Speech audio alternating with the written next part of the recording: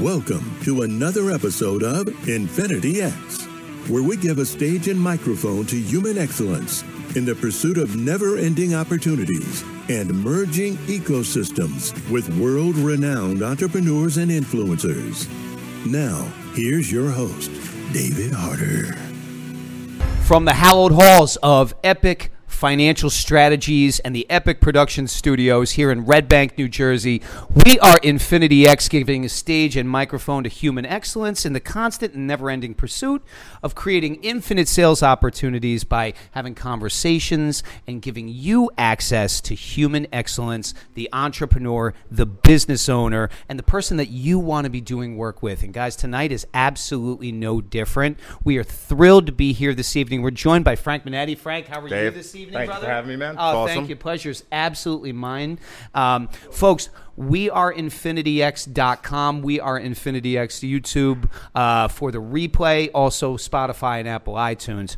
And tonight, you guys are going to get a absolute deep dive, high-level education and commentary on the interest rate market, on the housing market, on what's happening with policy, and damn near just about everything that you want to know monetarily when it comes to money. Because, Frank, would you be kind enough to credentialize yourself with the good folks that are out there about who you are and what you're up to? Absolutely. So my name is Frank Monetti.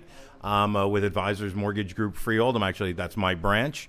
Been in the mortgage industry. It's actually started in '93, so just started year number 30. So, which I can't believe I'm saying. We all had a plan to be 41 and done. But that didn't quite happen. But yeah, so I've been doing this a long time. Still plugging away. Happy to be here and talk about everything that's going on in this market. That's I thought I woke up 2 years ago and thought I saw everything. Yeah, isn't that the truth? And I realized I didn't see everything. Yeah. With what we went through pandemic and what we went through now most recently with, housing demand and interest rates. And the unfortunate thing is the general public is misinformed about a lot of stuff, and that's what we want to kind of clear up and talk about, I'm sure. So, yeah, so that's really my story. Started out with a broker operation for 11 years until the collapse came along in 2008. Yeah, and I want to go deeper into that, Frank. Sure. But what I always want is because I think the true entrepreneur, right, the business owner, they're rooted in their roots, right? Right. And I always think that the entrepreneurial spirit comes from the stories of the past, right? Sure. It comes from experiences from the past. So share with the good folks, if you wouldn't mind, a little bit about what it was like for you growing up. Yeah, happy. And where you went to college. What's your aspiration? Yeah, absolutely. So I grew up here in Hazlitt. My family's a Hudson County family. Okay. Mom was from Jersey City. Dad was Union City. Dad specifically came from a family of small business owners. I mean, literally, they had me late in life. So they were in their 40s when they had me. I'm an only child. Oh, wow. So, which is kind of interesting, right? Incredible. So I had a lot of invisible friends when I was growing up, And so you know how that goes. And, these are my 5 friends. Yeah, talk to myself a lot, right? And, but yeah, so they moved down here in 1968. I think paid $13,000 for their first house in Hazlitt. Wow. I grew up in Hazlitt. Awesome, dynamite family. My parents were awesome, super supportive. Day one, looked to go into business when I graduated from Raritan High School here in 1985 and went to Montclair State. Nice. Got a college education for $7,000 a year. Yeah. So worked out well. Came out. And what did you study, by the way? So I was a finance major. You're a finance with major. With a political science minor. Did you know, because, listen, there's nothing I think more inspiring than when as you're growing up, you're impressed upon by your parents. The values of strong work ethic, but also a little bit of knowingness and transparency of what you're going to go into in higher education. Yeah. So when because those are very, very poignant majors, right? Did you know that was something that you wanted to do when you went to college? So yes and no, and the yes part of it is my father coming out of that family business was discouraged from being an entrepreneur because of the challenges he had with working with family. There was always such a family, rub that somebody was always mad at somebody else. So he had a philosophy of work for somebody else, put in your 30 years, and retire.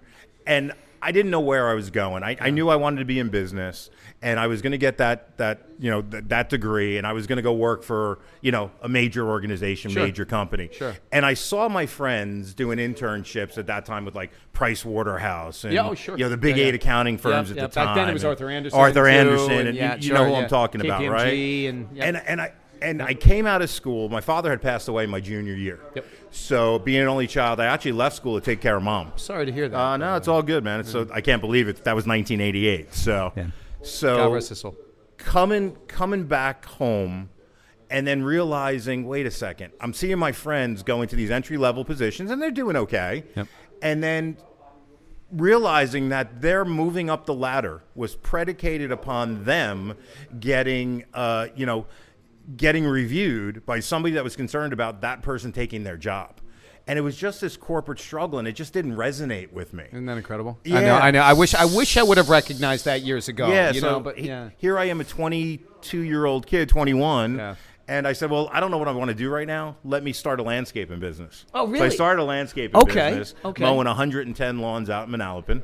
Wait. Post-graduation? I never graduated. I didn't finish because of my father dying in the middle of this. Got it. But then I realized I started reading a little bit, and I said a lot of self-made millionaires don't have a college degree. No, it's very true. Right? It's very true. So I said, okay, let me endeavor to get education, but I was always more of a hands-on guy. Okay. So let me get life experience, So I started this small landscaping company. We did well, and again, as a 20-year-old, I tended bar. I did all that. Sure. Made some extra income. Yeah. And then, but were you reinvesting back into the business? We didn't really need to because there was like no overhead. We had a crew of what we needed. Yeah. I didn't see myself there long term, which was really the reason why. Got it. So it was like a couple of years. Let me plan out what I'm doing next and let me move on. Because let's be honest with you, I used to say to my partners all the time in the business, the only thing that you can get excited about in mowing lawns for a living is straight lines, and that's not what I wanted to do. I didn't see myself doing that. Yeah. So I've never heard that before. That's about you can get. Folks, we are Infinity X stage and microphone with Human Excellence. We're joined by Frank Monetti this evening, and we're going to get a deep dive education on all things interest rate, mortgages, real estate, etc. But we're hearing about the journey of Human Excellence and the foundation of somebody who was going to Montclair State in finance, and through life's changes decided to pivot and move into business, and that's where the discovery of the entrepreneurial spirit really came from. So Frank, what happened next? So what happened next was, my partner, I had 2 partners in this landscaping company, and one of them I met him in college, and he came to me and he said, I want to talk to you a little bit. You ever thought about being a real estate appraiser? And I had a cousin who had an incredibly successful real estate business in Hudson County. Okay. And it always piqued my interest. He talked about it a lot. I was interested in real estate. Random question. Yeah. Though. Where did that come from? Was it because he was following you? Were you hearing stories? Definitely hearing stories growing up. We didn't really have sit-downs about it. Yeah. But I saw his success. I saw what success brought him. And it just piqued my interest. Yeah.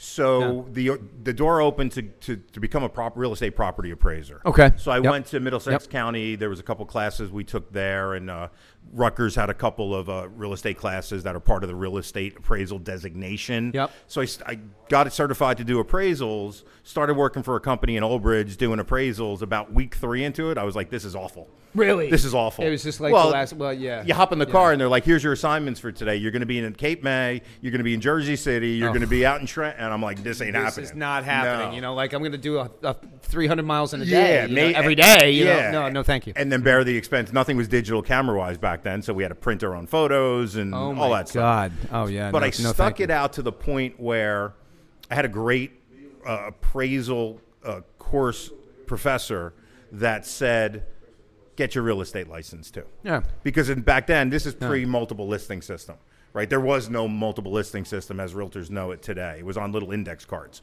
So if you had to pull comps to do an appraisal, you had to walk into the local real estate office. So it was good to have that. So I got my real estate license.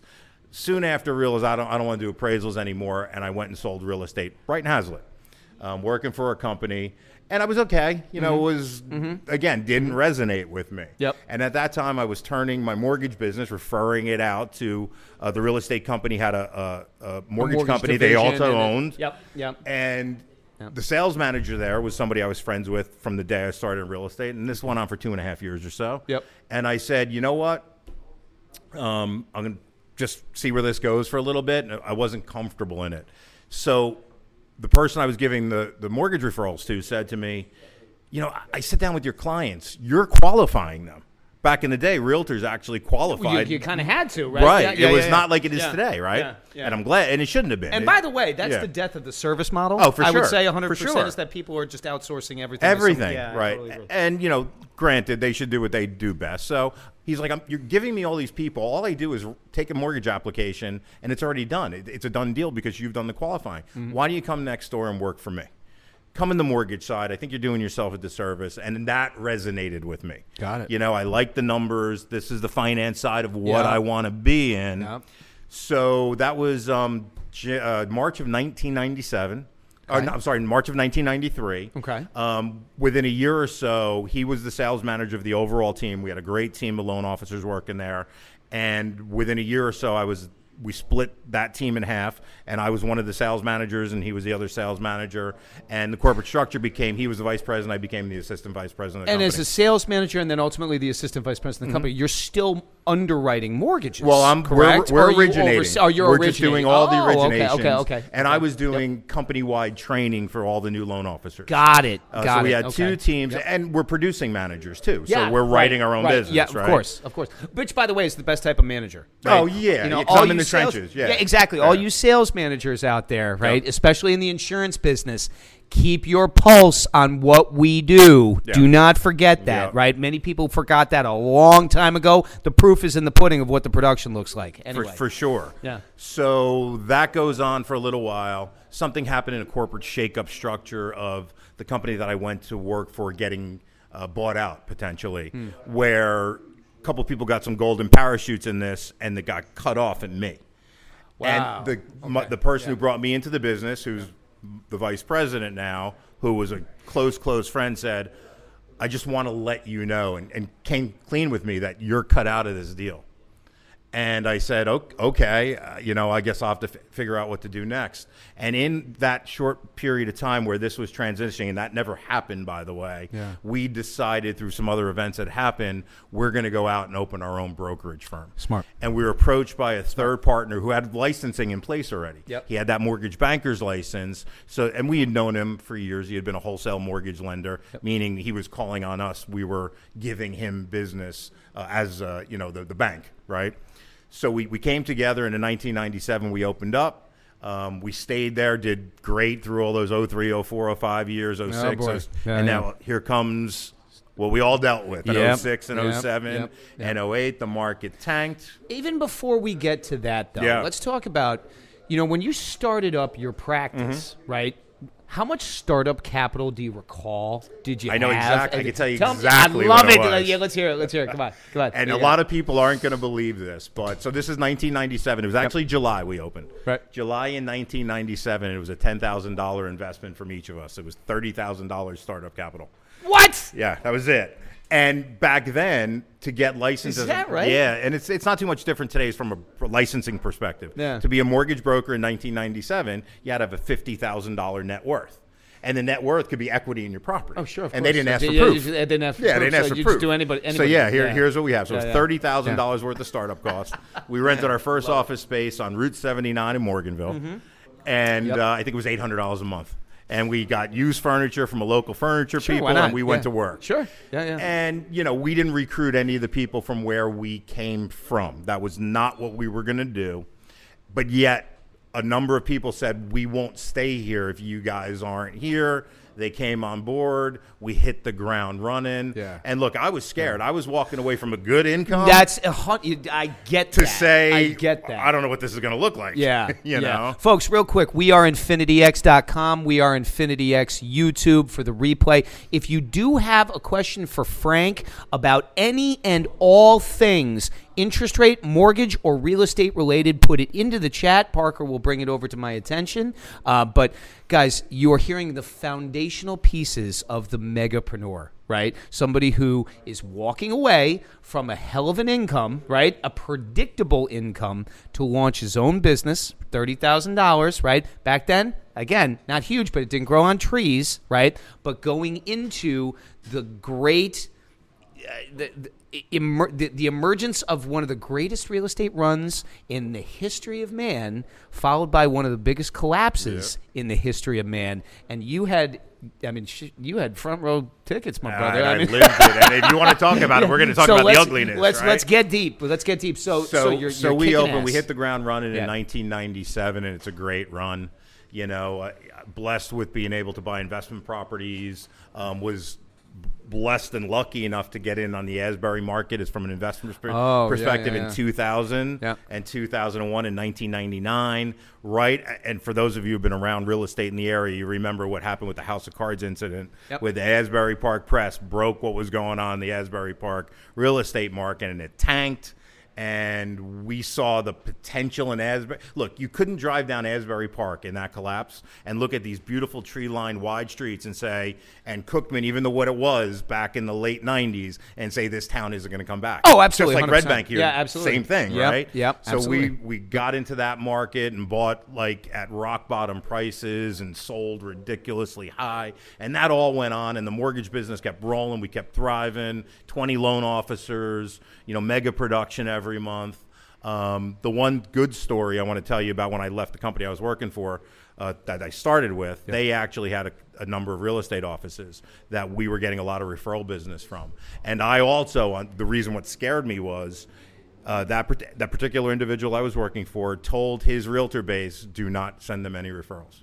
Wow. So I lost 25 realtor partnerships. On top of going to open my own business, Unbelievable. right? So all that Wait. So they cut you out of the deal, and also, well, theoretically, right? And then also said, oh, by the way, don't send them any Frank and his partner went to open their own thing, Yep. and don't send them any business because I'm not happy with what they did. Got Okay, it. whatever. Okay. So we move on, Right. reinvent kind of how we do things, and then we roll from 97 through 2005, and I want to say 2005 into 6. I believe we as an industry felt what was coming in 07 and 08 before everybody else did. So what were some of the indicators? Some of the indicators were, well, if you remember in the newspaper at the time, and I don't even think Asbury Park Press, for example, was the paper around here, wasn't digital, but they had the implodometer. It might have been digital, where you were seeing mortgage investors go out of business. Quite honestly, we saw it in the change of guidelines, and this is me talking. People might disagree with me that are in the industry. Around subprime. Yes, that's part absolutely. one. Yeah. But part two is even what Fannie and Freddie were doing. Fannie Mae and Freddie Mac, you have a pulse, you're getting a loan. I need a pay stub from you. I don't need W-2s. I just need a pay stub and a bank statement. They were so loose on their guidelines that everybody was getting loans. And then you layer the subprime. Now, subprime lending, no income, no SF verification, 500 credit scores on a 228 arm. So a 2-year arm with ridiculous margins that at the end of 2 years, these people are nailed. Oh, my God. With no income verification. Of course. So every person that was self-employed said, well, things will get better. I'll take this mortgage now. Let me just run with it. Of course. Yeah, and we all, if you ever watched The Big Short, you know what happened and transpired. But yet we were given products to lend, right? Fannie and Freddie told us what the guidelines are. We followed the guidelines. Why would they be willing to take on that block knowing that this is what the outcome was going to look like? Not everybody knew the sky was going to fall. How is that possible? You look back now and it's, we have property appreciation. Things are going soaring. Yeah. That was a bubble, unlike what today is happening. We don't have a real estate bubble. We're going to go deep into that, folks. You heard it here. Bubble. Chris Walsh said it here on the Infinity X stage a few weeks Chris back. Frank is saying the exact same thing. We are not experiencing a bubble. No. I share that enthusiasm. We're going to go deep on that. But Frank, please. So we go on, and the subprime mortgage market's around. And honestly, even on the brokerage level, when we had our brokerage, it's about 25% of our business. So we were doing a lot of those because they were here to do, And like to believe we were helping people with home ownership, and then now we start to see businesses go out of, lenders go out of business. Yeah. Subprime starting to go away. Yeah.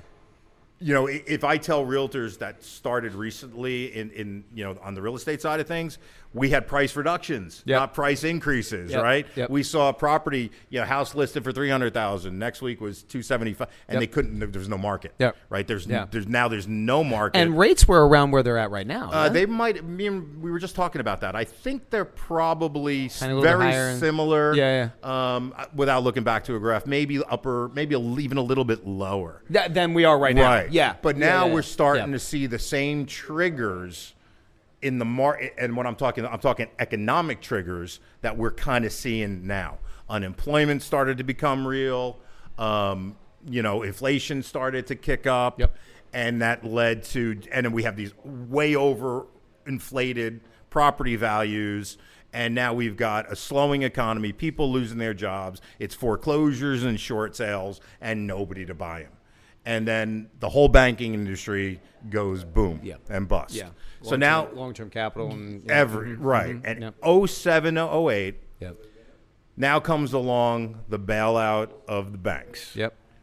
And in that bailout, and I try not to hold some resentment for what happened. Hey, listen. But the reality is, when at that point in time, mortgage brokers accounted for 75% of the mortgage originations in the country, and the banks accounted for 25%, and they wanted it all. So they get bailed out, and the government points the finger at the broker, saying, we're the reason why this happened. Yeah. When in reality, we sold the products that the banks were originating. And Fannie and Freddie, quasi-government agencies setting guidelines, gave us to sell. Now, we wake up in 08. The Pirates of Manhattan, man. Right. Everybody Barry got a Dyke. golden parachute, right? Read the book by Barry Dyke, Pirates of Manhattan. Yeah, so now I wake up in 08. Now what are we going to do? Now, literally, I had two partners in the brokerage, and I was the number one producing loan officer as well as an equal partner in the business. Yep. And I found myself still bringing in cash flow and having to take every nickel I make and pouring it back in the business. Now you're talking about pouring money back in the business. Sure. Because we don't want to let anybody go. I've got staff. And I had went through a bad divorce at the same time. Timing of that was awful. It usually is. 03, 04, 05 were the years that they determined alimony and child support for me. And I find myself like, I'm not taking any income. What am I going to do here? Right. Yeah. So I wake up and I'm like, there's got to be something beyond this. Where is this mortgage origination industry going? And I decided to cross over to mortgage banking, get out of the brokerage world because it was falling apart. Yeah. And brokers have crept back in now, and that's absolutely fine. Yep. But it's really about, being a mortgage lender, or a bank. So I crossed over to a friend of mine that I actually brought into the business. He worked with me in the broker world, came on board with me and said, with the knowledge that he was going to open up an operation for his uncle who was a California-based lender. Okay. And I was like, cool, come work for me. And we became friends, and I left that brokerage operation with $38 in my pocket in 2008. Wow. You remember the exact dollar I remember the exact amount because my wife now, I was like, I just walked out on $38 in my bank account because I knew it wouldn't last. And my partners were like, well, no, maybe we can do this now for you. And I'm like, it's too late. Ship sailed. Yeah. I got to move on. Yeah. And I moved on. And what I did was I had to reinvent myself. I completely reinvented myself. I went home. This is so good. Sat at home for 5 years. Yep. And said, I don't want to manage people.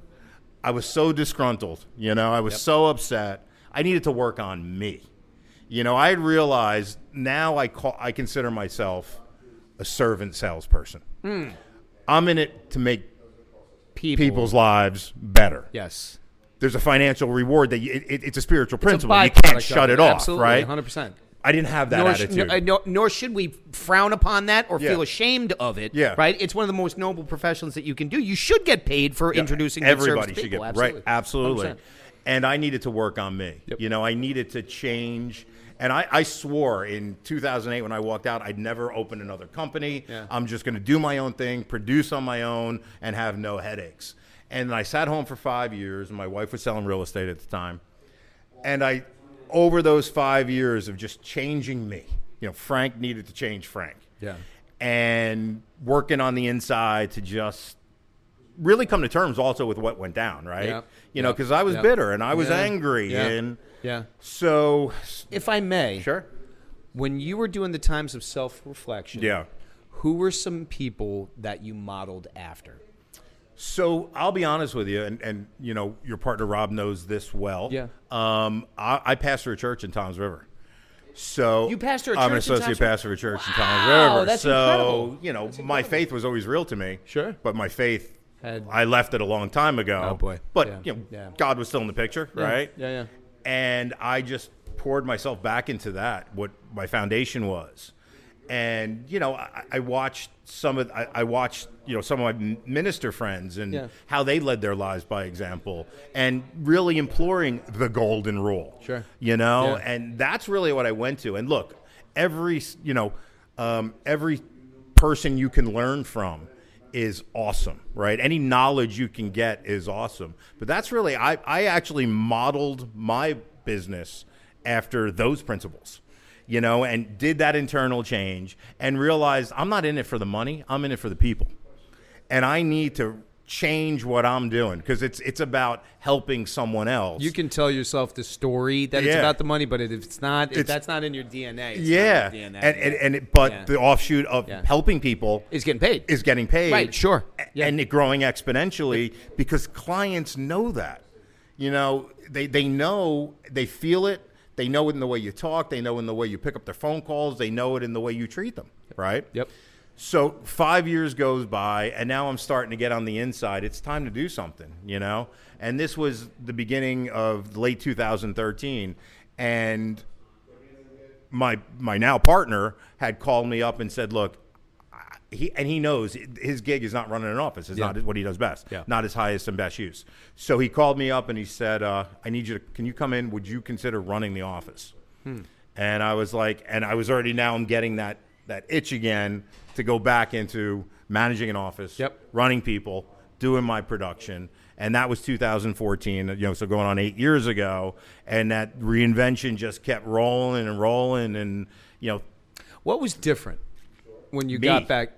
But tell me more. Sure. Right? So Sure. you were a different human going back into Yeah. it. But when you got back into that environment, knowing now that you had put in the work, what was different day in day out? Made me a better manager.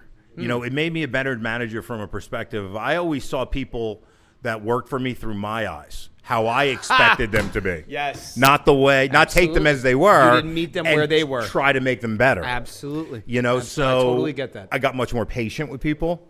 Of course, we all lose our cool a little bit sometimes when something happens repeatedly. But I really got more of a respect for people, realize they're individuals. What works for me, even though I know it works for me, doesn't work might for everybody. not necessarily work for them. Yep. Take them with their strengths and help them with their weaknesses. Shout out to Joe Lord, my partner, because for some reason I haven't been able to really necessarily get it through my brain yet that he can't read what's actually going on inside of my head. Joe, I'm still working on that with you, but shout out to Joe. He works his butt off every day for me. But yeah, you can't put people in between these two ears. You just can't do it. And you can't expect them to do it either. I totally get that. And I used to look at people like, well, I don't understand why they don't do it this way. Right. Well, they don't do it this way because that way doesn't work for them. Yeah. Or it's just not who they are.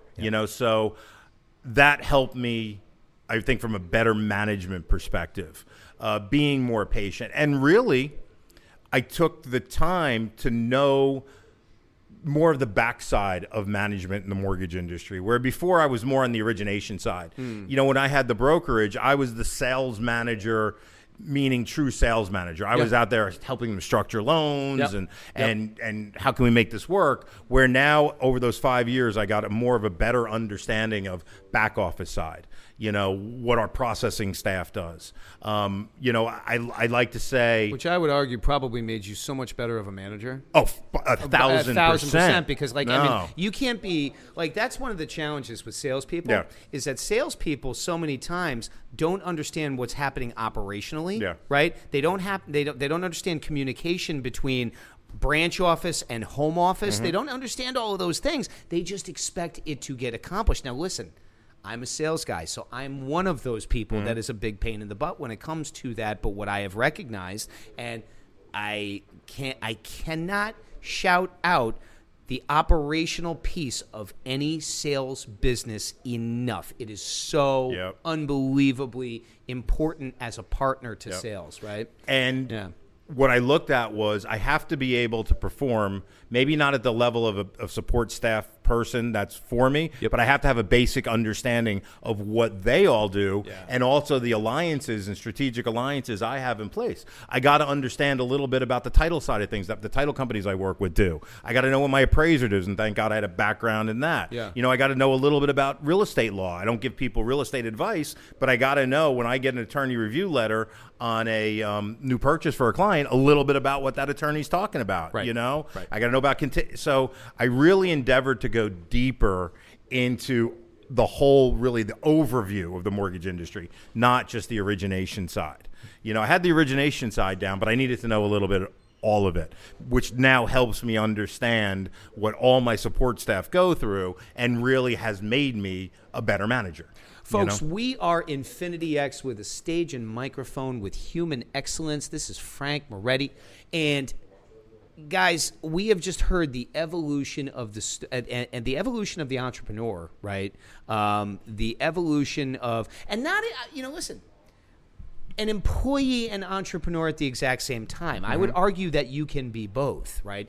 I think that in order to bring really, really high quality managerial technique to any branch office, you have to be an entrepreneur, right? You have to have a semblance of, outside of the box thinking, in addition to thought inside of the corporate box. I mean, right, obviously you're going to have to play with that a little bit. It's that yours. Branch is yours. Correct. Yes, there's a corporate office involved, but that branch is yours.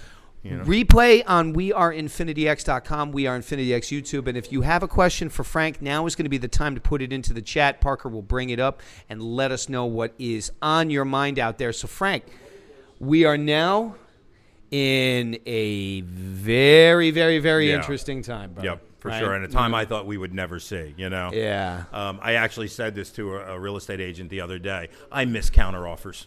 Yeah. They're non-existent. They're non-existent, right? It's just bid war. Yeah, hey, house gets listed on Friday. Give me your highest and best by Monday, and 100%. We'll hope you get the house, right? Yeah. So I mean, it's still challenging. And the biggest question I'm getting right now from all my clients, and the biggest concern I'm getting from them all, is interest rates, right? What in the world is going on with interest rates? What, Frank? And what in the world is going on with interest rates? So everybody wants to know this. Here's the long and the short of it. Yeah. It's all inflation driven, right? Yeah. Inflation, as inflation creeps in, interest rates rise. Yeah. Now, for those that follow the markets, they're well aware. For the average person who doesn't have their eye on the markets and just see interest rates going up, here's what's been going on.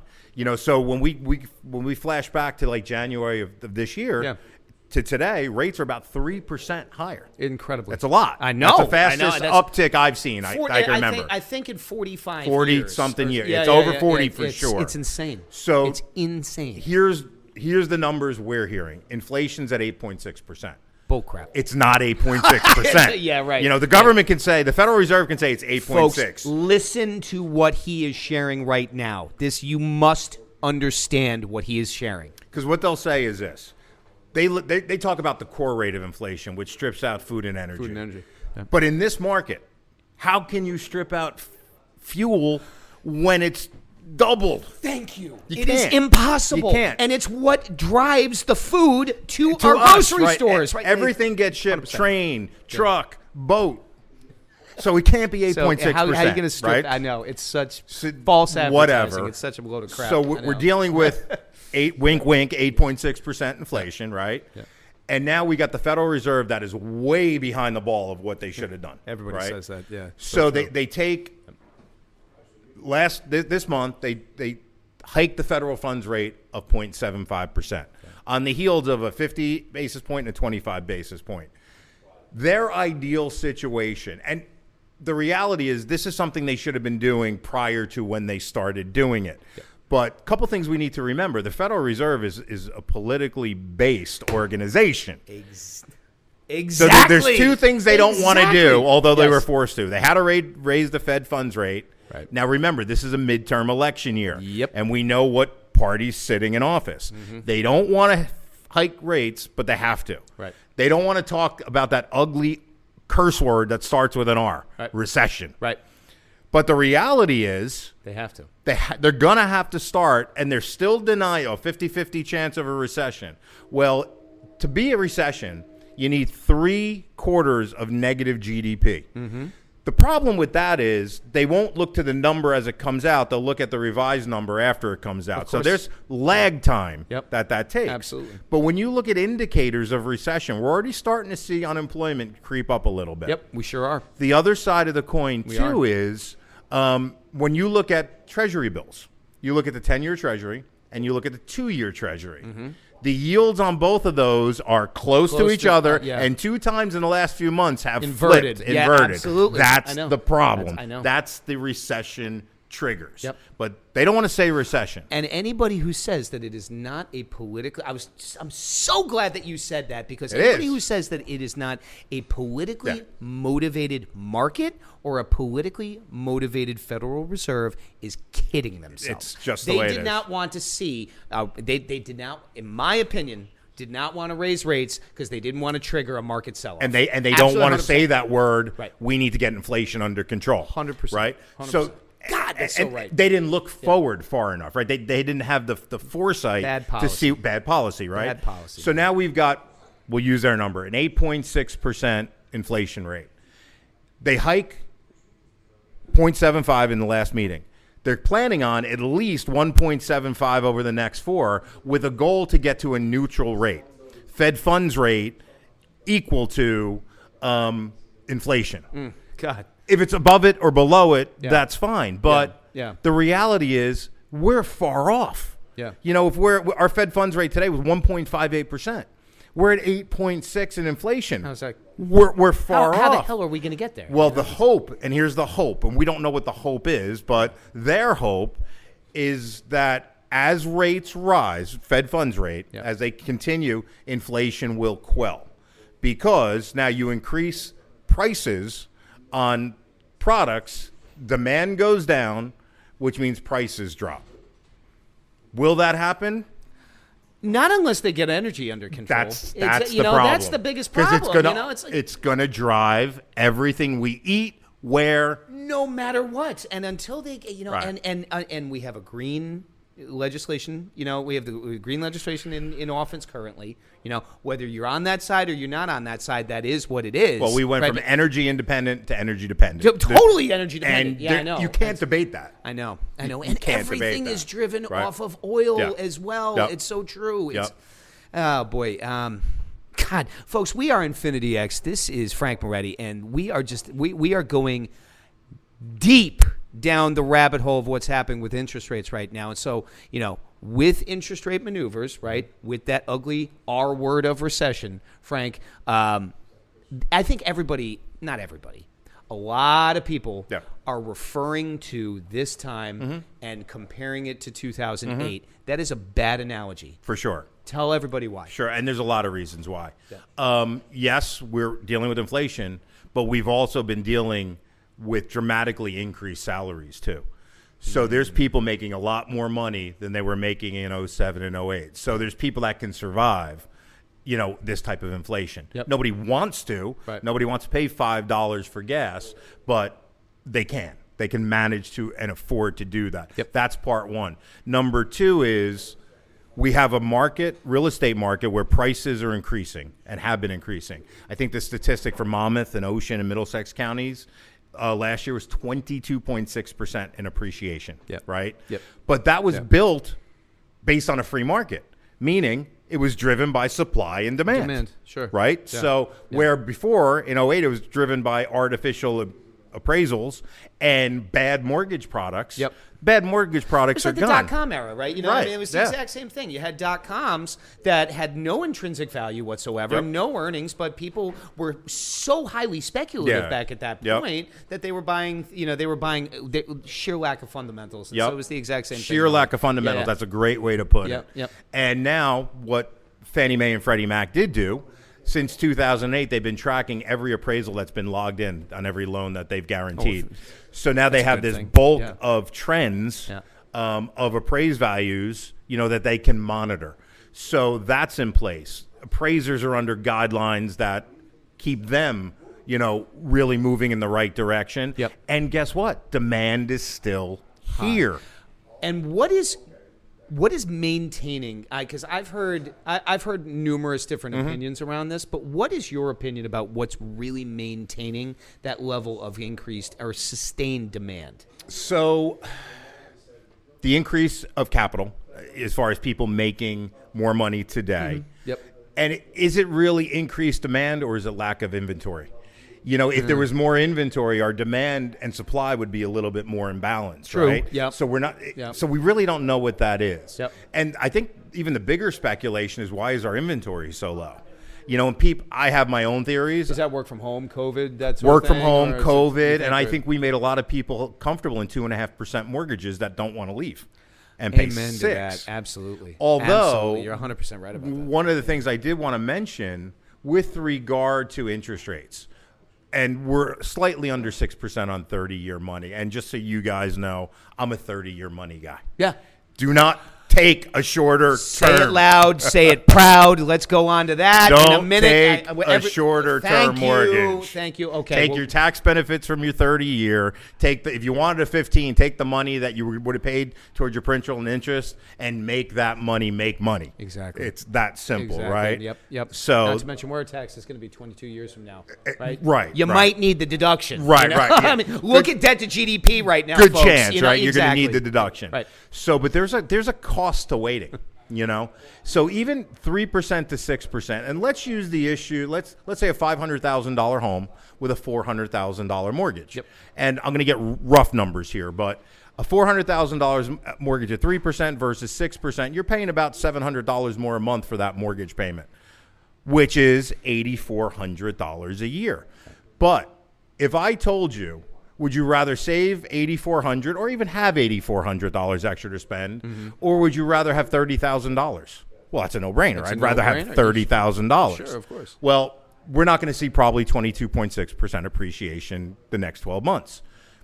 Indications or economic predictions are somewhere around 5.7%. I think it's still going to be double digits, but that's me because in our area anyway, because that's where I kind of have my finger on the pulse a little bit. Yep. But let's say it's even 6%. That house that you bought for $500,000 could have bought today for $500,000 at 6%. Next year, if rates do come down and you wait for that, you've saved $8,400, but now you're going to pay $530,000 for that house, and you lost out on $30,000 worth of equity. That's real. Yep. So Absolutely. there's a cost to waiting. Absolutely. And people don't realize that. And now, then if you what's take the that lost opportunity cost on that $30,000 that you could have had? exactly, I totally agree. And now if you take that out 2 years, now you take 6% on top of that $530,000. Now you're talking about paying, what does that work out to be, like $560 or 50 something thousand for that same house? Right. And the reality is rates will go up, but it's a roller coaster. They're going to come back down at some point, Sure they are. giving you an opportunity to refinance with more equity to get a better rate environment. So yes, you may be pushed out of your qualifying a little bit because interest rates are higher. Yep. But that's where we come in, to creatively structure your mortgage needs from more of an organic approach. Look, is there some leaks that we can plug to get you more mortgage dollars and make your payment more affordable? Hey, I've got 25% to put down. Well, maybe you don't want to put 25% down. Maybe you want to put 20 or even less. And maybe we want to take and attack some of that revolving credit card debt that's just awful. Mm-hmm. You know what I mean? It's an overall structure. And I'll be honest with you, most home buyers do not understand, specifically not just first-time home buyers, almost a lot of them don't understand the tax benefits of ownership. You know, and what that can save from cash flow. Yep. Which is real. Yep. Whether it's, you know, change in your withholdings or whether it's year-end taxes in April. Yep. You know, that's a real cash flow savings that makes them or gives them the ability to afford a little more house that they didn't even realize they could. Folks, this is Infinity X, stage and microphone with human excellence. I'm joined this evening by Frank Monetti. And, am I saying that Monetti. right? You Monetti. got it, Jeez, yeah. I think I called you Moretti That's before. all right. Like an idiot. I'm sorry about that, Frank. But Frank Monetti, who is just absolutely laying it down, all things interest rates, things that you know, talking about real estate markets, and everybody has been speculating that the real estate market is going to retract. Frank is counterpunching to that, and he's counterpunching pretty hard around that. I have the tendency to agree with him. I think that maybe it'll remain levelized. Yeah, we're not going to see those crazy, Yeah. you know, 22.6%, but Yep. that's okay. We weren't supposed to anyway. Yep. You know? When somebody is approaching purchasing a home, you know, a lot of the times in the financial planning space, Yeah. Frank, what we'll see is we'll see people manage your life in silos. Yeah. You know what I mean? Yep. Like, you know, okay, my accountant does my taxes. Yep. My attorney does my legal affairs. Yep. My financial advisor does a multitude of different things, Mm-hmm. whether whether they're giving investment advice or insurance advice or whatever it is. And when you're seeing home buyers, Yep. right, are they looping you into their financial planners? Most of them do it all backwards. Tell me more. They approach their real estate purchase completely backwards. They reach out to their realtor first. And realtors are awesome. There's got to be a strategic alliance with Yep. a realtor that knows what they're doing in this marketplace, Yep. that it can fight that bidding war and get their offer accepted. Yep. Right? That's super important. But I'm glad you mentioned that, because I have actually a video coming out on my social media about what's the steps. Oh, shout out to his social media, folks. Where can we find your social media So right now? We're in the middle of revamping everything, Okay. but Yep. it's Frank.Monetti at Advisors Mortgage on Instagram. Got it. But we're keep an eye out for the launch. You know, just hit me up in the search, Frank Monetti, and you'll find me there. The new launch of the social media's come out in the next couple weeks. Love it. Yeah, shout out to the Shout guys out to here, Danny because they're Drew doing right it. there. Yep, right. Danny and Parker, what's up, Danny boys? and Parker doing it. Yep, So, doing their thing. But one of the videos we talked about is what steps and what order should I take the steps in when I'm buying a home. Don't call me.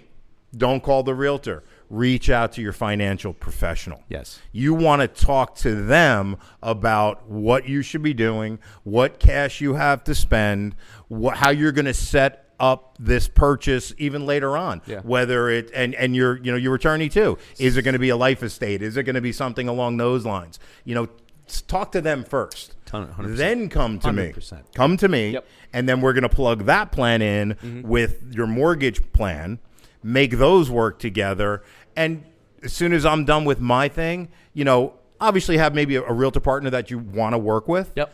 And obviously, if you guys don't have one, I'd be happy to get you to the network of people that I know are doing what they need to do in this market to make deals happen.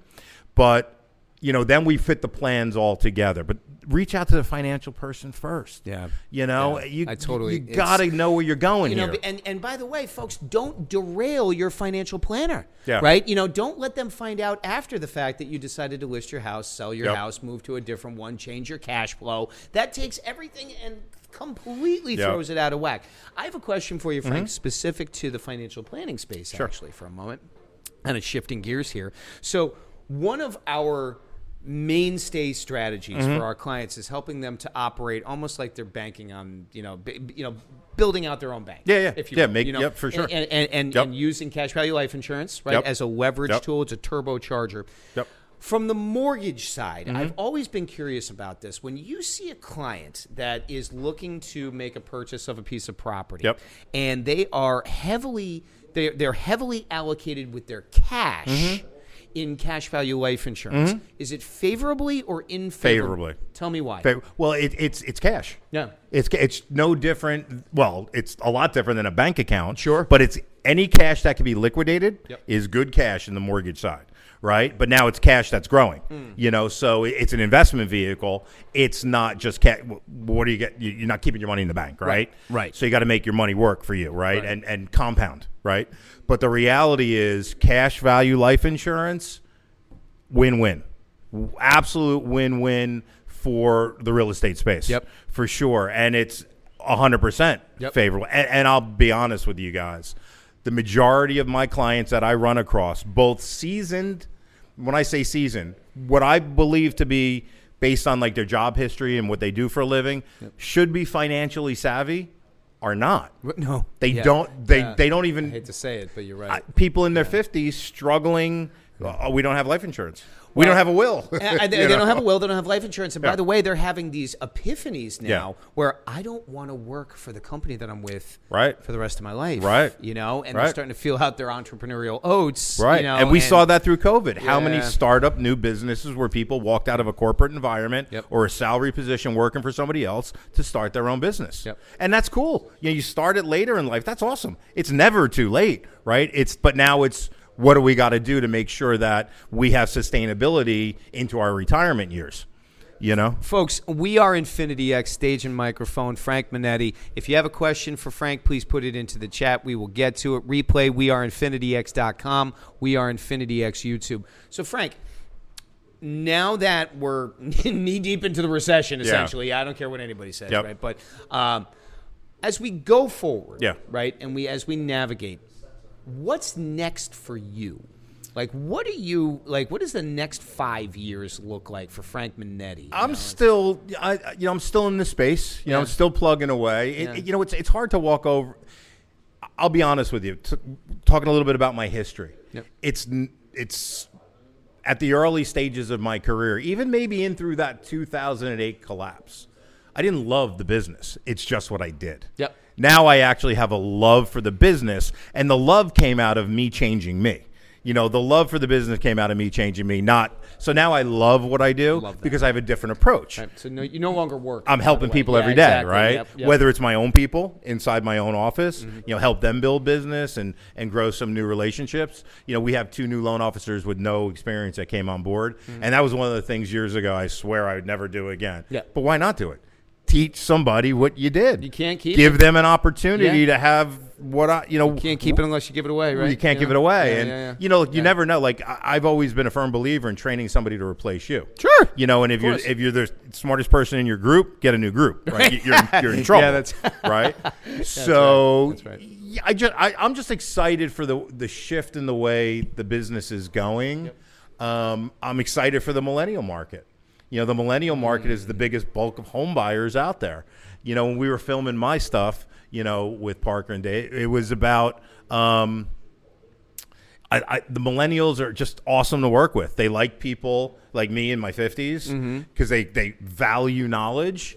They just approach knowledge in a different way. They do. Right. And I agree with you. And things have changed as far as the way businesses originated. I can count on one hand, I think, in the last 12 months where I met with a client face-to-face. Nobody wants to meet face-to-face. And back in 1993, that's all we did. We sit in living rooms. I felt like Jerry Maguire. I was a living room clothes guy. But so it's different. But I look forward to see the changes, How did COVID, in terms of, because that was such a great access point, we as a company, I'm sure you're close with Rob, our story to a degree, but or not even to a degree, our story. We went, folks, Infinity X was born from how to 19X your sales, right? Well, we went way the hell beyond 19X, right? So, our inflow of opportunity is absolutely drastic, right? We grew exponentially because we pivoted and weren't reliant upon the face-to-face client engagement, but more so than that, we weren't, we weren't stuck with old school, stale marketing strategy, right? We really kind of accelerated. You obviously did the exact same thing, and now you're even doing it further. So what about your marketing efforts changed so much during this period, during the pandemic, and what are you doing now? So what I realized really was using the millennial market as kind of the benchmark, right? If you don't have a presence, if you don't have a social media presence, and you can't be found that way, they don't want to talk to you. They go there first. They do their homework. They do their research. And look, I've always dabbled in it. And then I woke up not, I'm going to say one day, and the one day was a little while ago. I'm a little behind the curve of where I want it to be, and said, you got to bring professional people into this space to drive what you do. Yep. And I always like to look as professional as possible, right? I want what I'm doing as far as content, not only look professional, but I want to provide content that's going to help people. I was talking with Rob a couple minutes before we got started. I don't want to be that guy talking about how great I am in the mortgage space. I want to provide people with nuggets of truth that they can take and apply to whatever their needs are, not only just in the mortgage space. Because it always finds its way back always, to you, every time. Always, right? With always. other business opportunities, all the time. Maybe even outside of mortgages. Open the door, Yep. And I've always enjoyed, too, the other thing I've done over the years is I've always enjoyed, flipping properties. That's something I like to do. My wife likes it as well. Kind of got out of the space because of how competitive it got. Like, I was flipping properties when there wasn't a home show on HGTV, so nobody knew what was going on, right? Now everybody was like, oh, I watch HGTV, I can flip a property, and the margins got thin. Yep. And so we kind of backed out of it and did a couple here and there. But really, my wife loves so does mine. HGTV, and I noticed that when I get home because something's changed, right? Right. So, I see it kind of evolving back into that. Yeah. But I'm in the mortgage space, and I'm going to stay in the mortgage space, and because I love it now. It wasn't a job. Now it's what I enjoy doing. You ever think about writing a book? My wife has. Oh, really? Yeah, she has. I've considered it. I've considered it. Wait, your wife is published? She is published. Tell self-published. Me more. Okay, tell me it's more. her life. It's her life story of where she came from. Actually, Rob knows this a little bit. We had a chat about it one day. It's really, she was sexually abused as a 10-year-old. So, and nothing, I'm not telling any stories outside of school, and it was by a family friend. And she, it's out there for everybody to read about, and the dark journey that took her down to where she is today.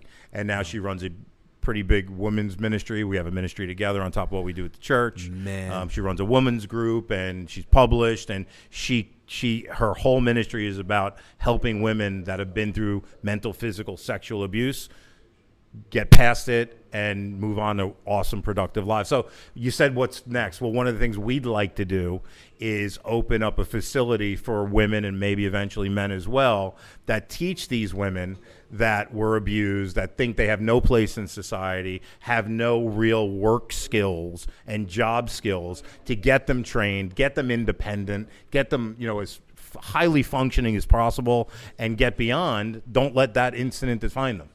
So that's one of the things on our vision list of what we want to do going forward down the road. Not only does that have a book, well, I mean, obviously she already is published, but not only does that have a more story to come, that's got a podcast, that's got a TV show. For sure. That is just, I am behind that. For sure. That's awesome. Anyway, Frank, it has been such an unbelievable pleasure to spend time with you today on the Infinity X stage, brother. I want you to put out to the group and to all the good folks who have shared our time and your knowledge, how they can get in touch with you folks. I just want, and let me just say this: if you're dealing in a in a direct to consumer with a direct to consumer business, right? Whether it's financial advisory, whether it's mortgage, ask yourself the question: do you want to be having the conversation and have somebody helping to underwrite your mortgage and or originate your mortgage and or put you in a home with somebody who is financially motivated ahead of you,